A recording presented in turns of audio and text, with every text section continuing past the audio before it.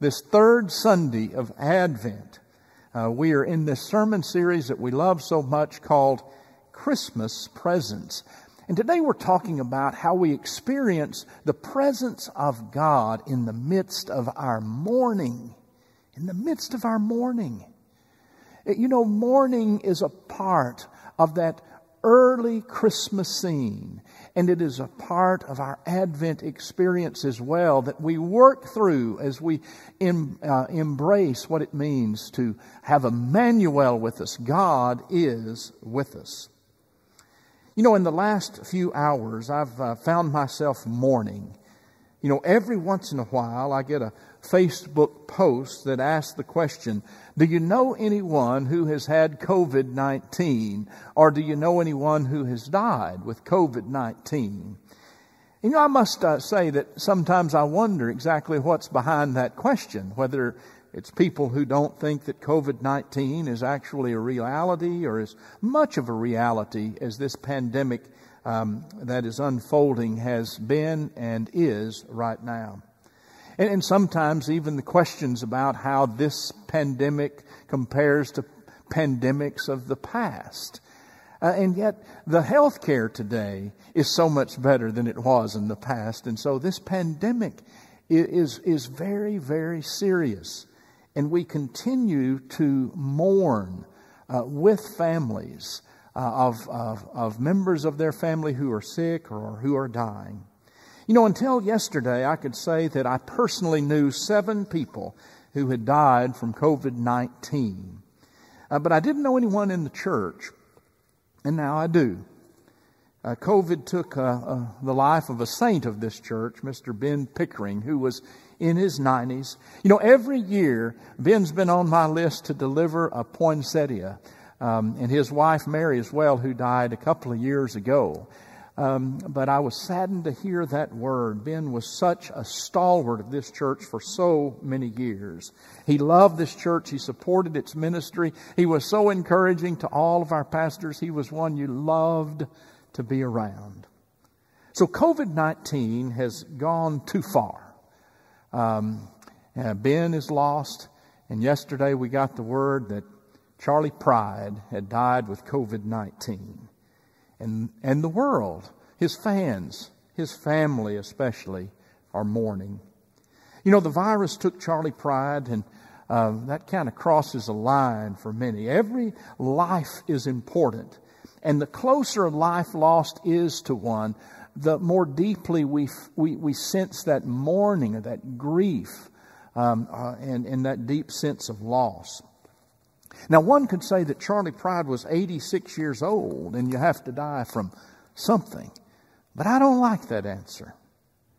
Pride was born in Sledge, Mississippi in 1934 to a sharecropper family.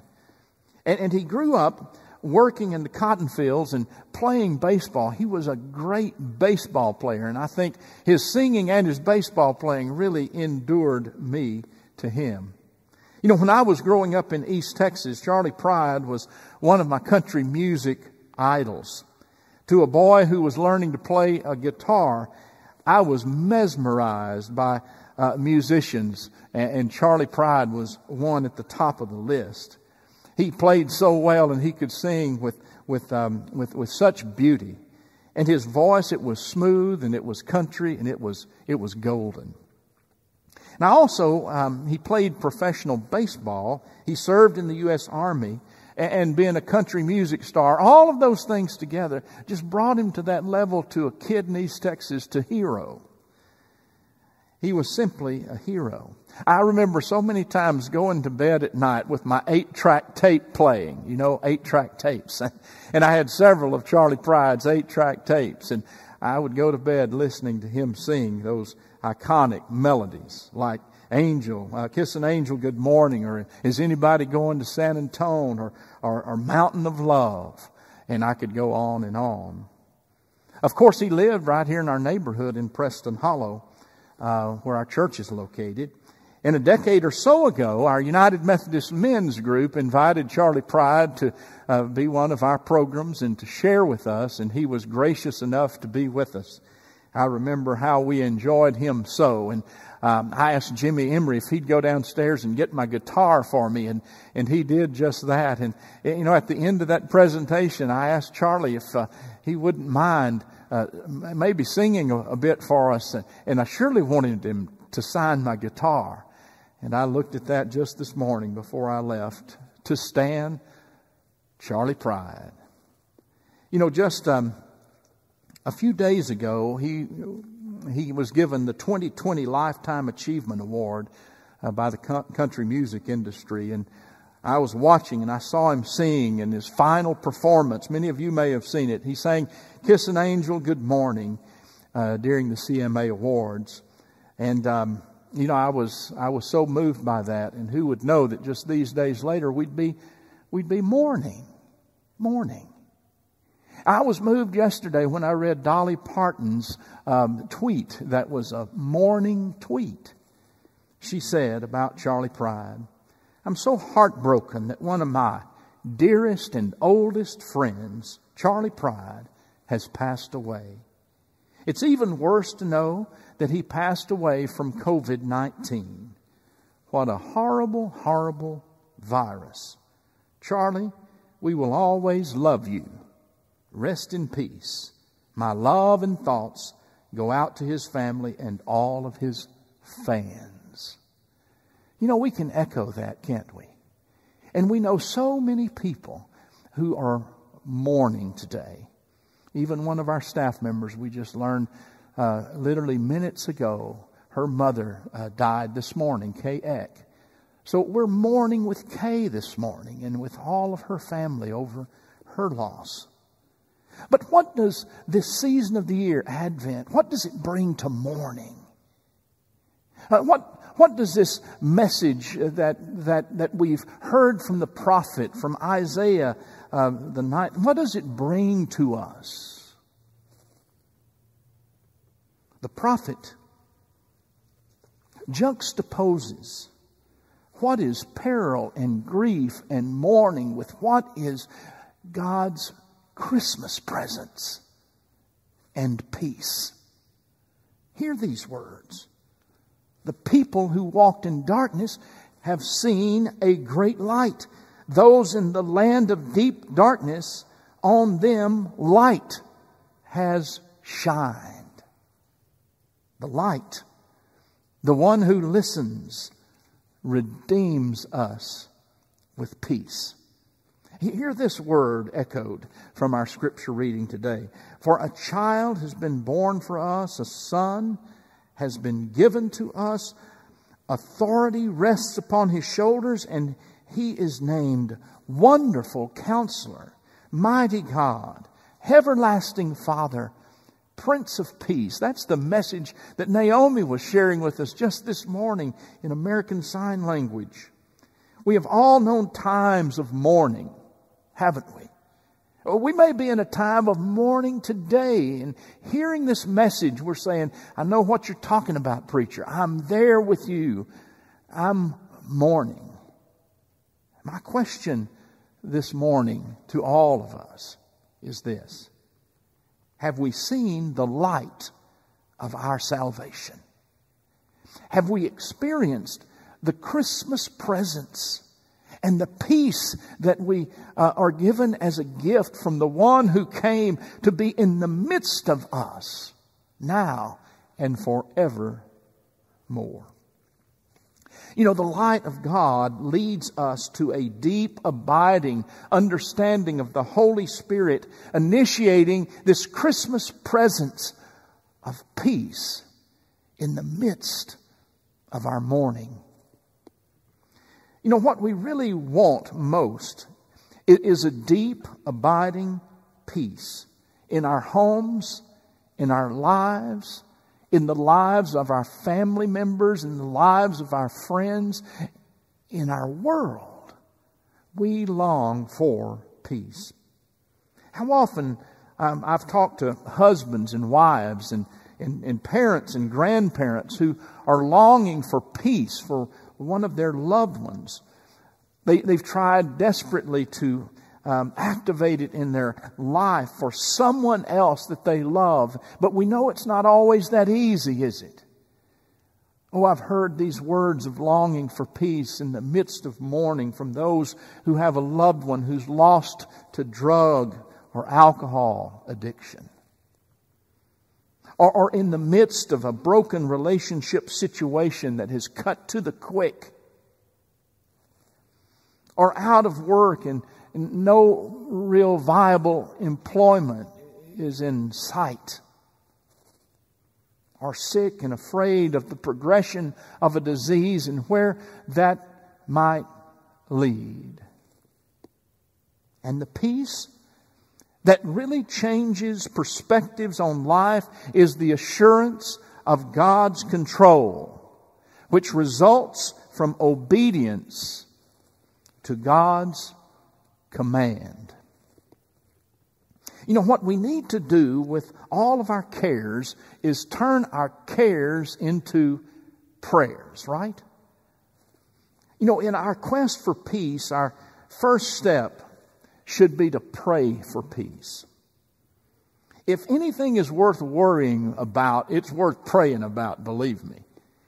And likewise, if something is not worth praying about, it's not worth worrying about, is it? You know, a few months ago, actually in March, so for 9 months, I've been praying with people online about 9 o'clock in a group we call Vespers Prayer Friends. There's literally hundreds of people who have come on. I've shared this with you before, but I want to share with you that it has underscored the importance of prayer in my life. I don't know that I've ever prayed so much or with so many or so fervently.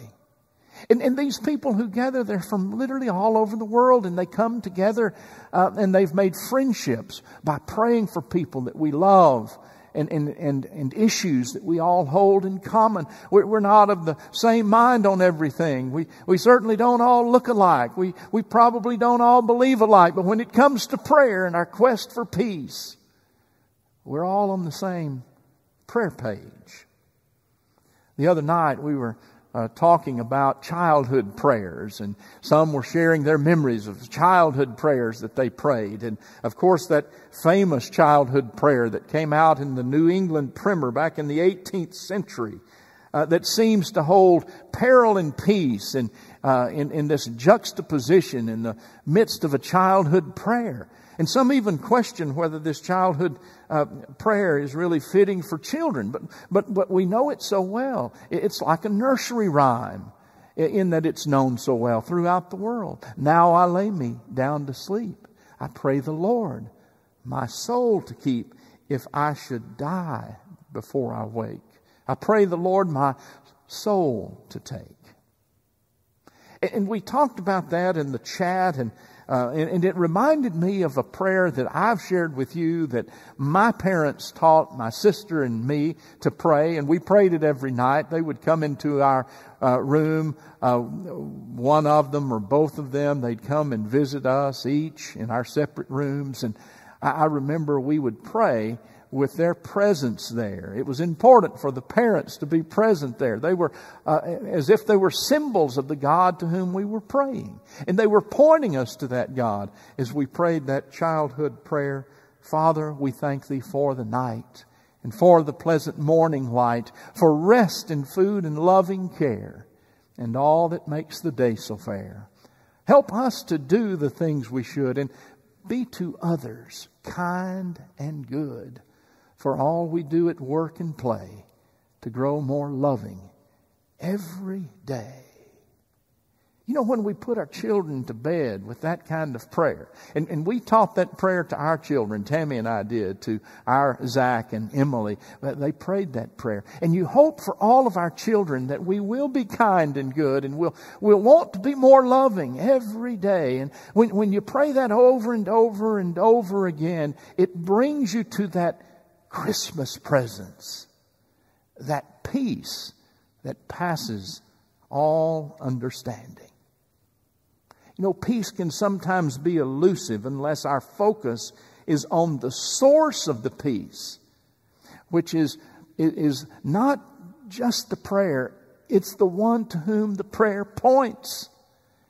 It's our living Lord. It's the babe of Bethlehem. It's Jesus. You know, Christians can easily see the substance of our hope for Christmas presents and peace is in a person.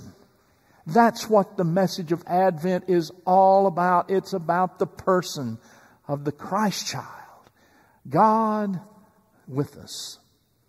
The great Christian Corrie ten Boom, she once said, "When I look at the world, I get distressed. When I look at myself, I get depressed. But when I look at Jesus, I am at rest." Those of us who quest for Christmas presents and peace need to know that peace is not the absence of our problems. It is not. We're going to face problems. We can face peace in the midst of our circumstances that may be problematic, even life-threatening. I can witness to that. Peace is the presence of Jesus in the midst of our problems. Did you hear that? John Wesley, the father of Methodism, as we say, said this: "When I looked to Jesus, the dove of peace flew into my heart. But when I looked at the dove of peace, it flew away." The meaning of that is that peace is not the means to an end. It is the powerful end of a lasting focus on the means of that end, which is Jesus. Jesus. The babe of Bethlehem. The one who was prophesied. The one who came as the Christmas presents. The one who came as our peace. And who is here today. You know, we focus on Jesus who brings us peace into the midst of our vision for what the future could hold. You know, I know that we're in a time right now that's really tough, not just here in the United States of America, but really throughout the world.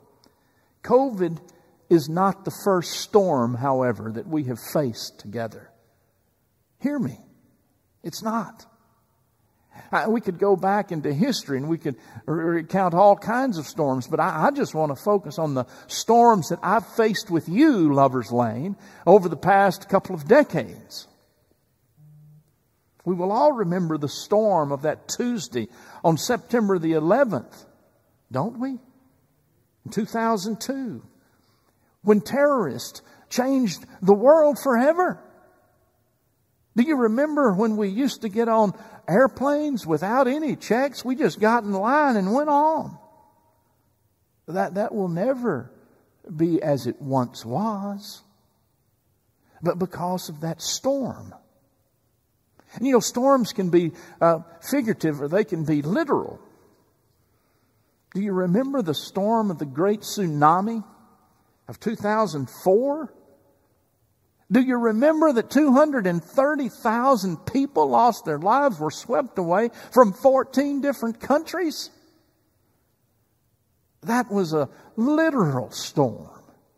And then just a year later in 2005 in New Orleans, our neighboring state, there were over 1,800 people killed and neighborhoods completely wiped out, never to be restored. $125 billion in damage in that storm. And then the 2008 crash of the housing market and the Great Recession, as we've called it. And we still have scars from 2019, even in our own neighborhood, from the tornado that fortunately didn't take any lives, but it destroyed so much property and it destroyed some lives. Some of the poor lost everything that they had.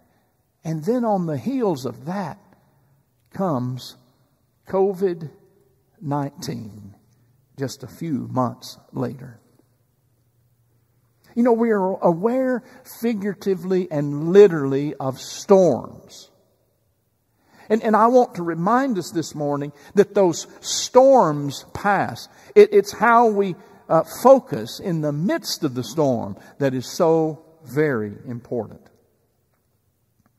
I remember a fact that came out of the reporting on storms that still rides with me today. Scientists tell us that the worst ocean storm never goes more than 25 feet deep. Now hear that. The worst ocean storm never goes more than 25 feet deep. In other words, gales can rip across the Atlantic and the Pacific. They can cause tidal waves 100 feet high, yet just 25 feet below the surface. The water is calm as a country pond on a sunny day. Friends, that is an illustration of sorts that comes right to us from science. That we find that deep-seated peace that resides in us, even in the midst of the storm, that can cause us to last and experience that peace even when the storm is past. We still have that peace at hand. Do you know the only place that you will really ever find peace in the midst of the storm, down deep in a walk with God and in a relationship with Jesus Christ? We all perhaps know the old story of Horatio Spafford. Spafford, he was one who was a very wealthy man from Chicago. He was born in 1828. I saw a musical, dramatic presentation of his life with his life of Anna, and I think it was the Mormon Tabernacle Choir. It was a big, beautiful choir that played this story out. And it called to my memory just a few days ago the importance of Spafford's life. He was a real estate baron, extremely wealthy. He was a tremendous Christian and a close friend of Dwight L. Moody. He lived in Chicago, and during the Chicago fire, he lost his business. And in that fire, he also lost a son. And it seemed like his life was covered with a canopy of dark clouds. His wife was under tremendous stress, and so he sent her and their 4 daughters to England on a ship. England was their home country, so in essence they were going back home for this vacation to be with family and friends. He told them that he would join them just a couple of weeks later. So he put his wife and their 4 daughters on that ship and sent them across the ocean. And as they were in sight of land on the other side, a terrible storm hit, and all 4 of the Spafford daughters drowned. Only his wife was saved. She sent a 2-word telegram to her husband Horatio, and it simply said, "Saved alone." With the heaviest of hearts, Horatio got on the next ship he possibly could board, and he made his way across to England. He got his wife, and they started to return home to Chicago. On board that same ship, they came back. And on the way back, he asked the captain to show him the spot where the ship went under, where his daughters' lives were lost in the midst of that storm. When the captain got to the spot and showed it to him, Horatio went on deck and he wrote that beautiful hymn that has resonated in our hearts as a melody of peace for many, many years. When peace like a river attendeth my way, when sorrows like sea billows roll. Whatever my lot, Thou hast taught me to say, it is well, it is well with my soul. Friends, I pray that it is well with your soul, that you experience the Christmas presence and peace that Jesus is all about, that this season is all about.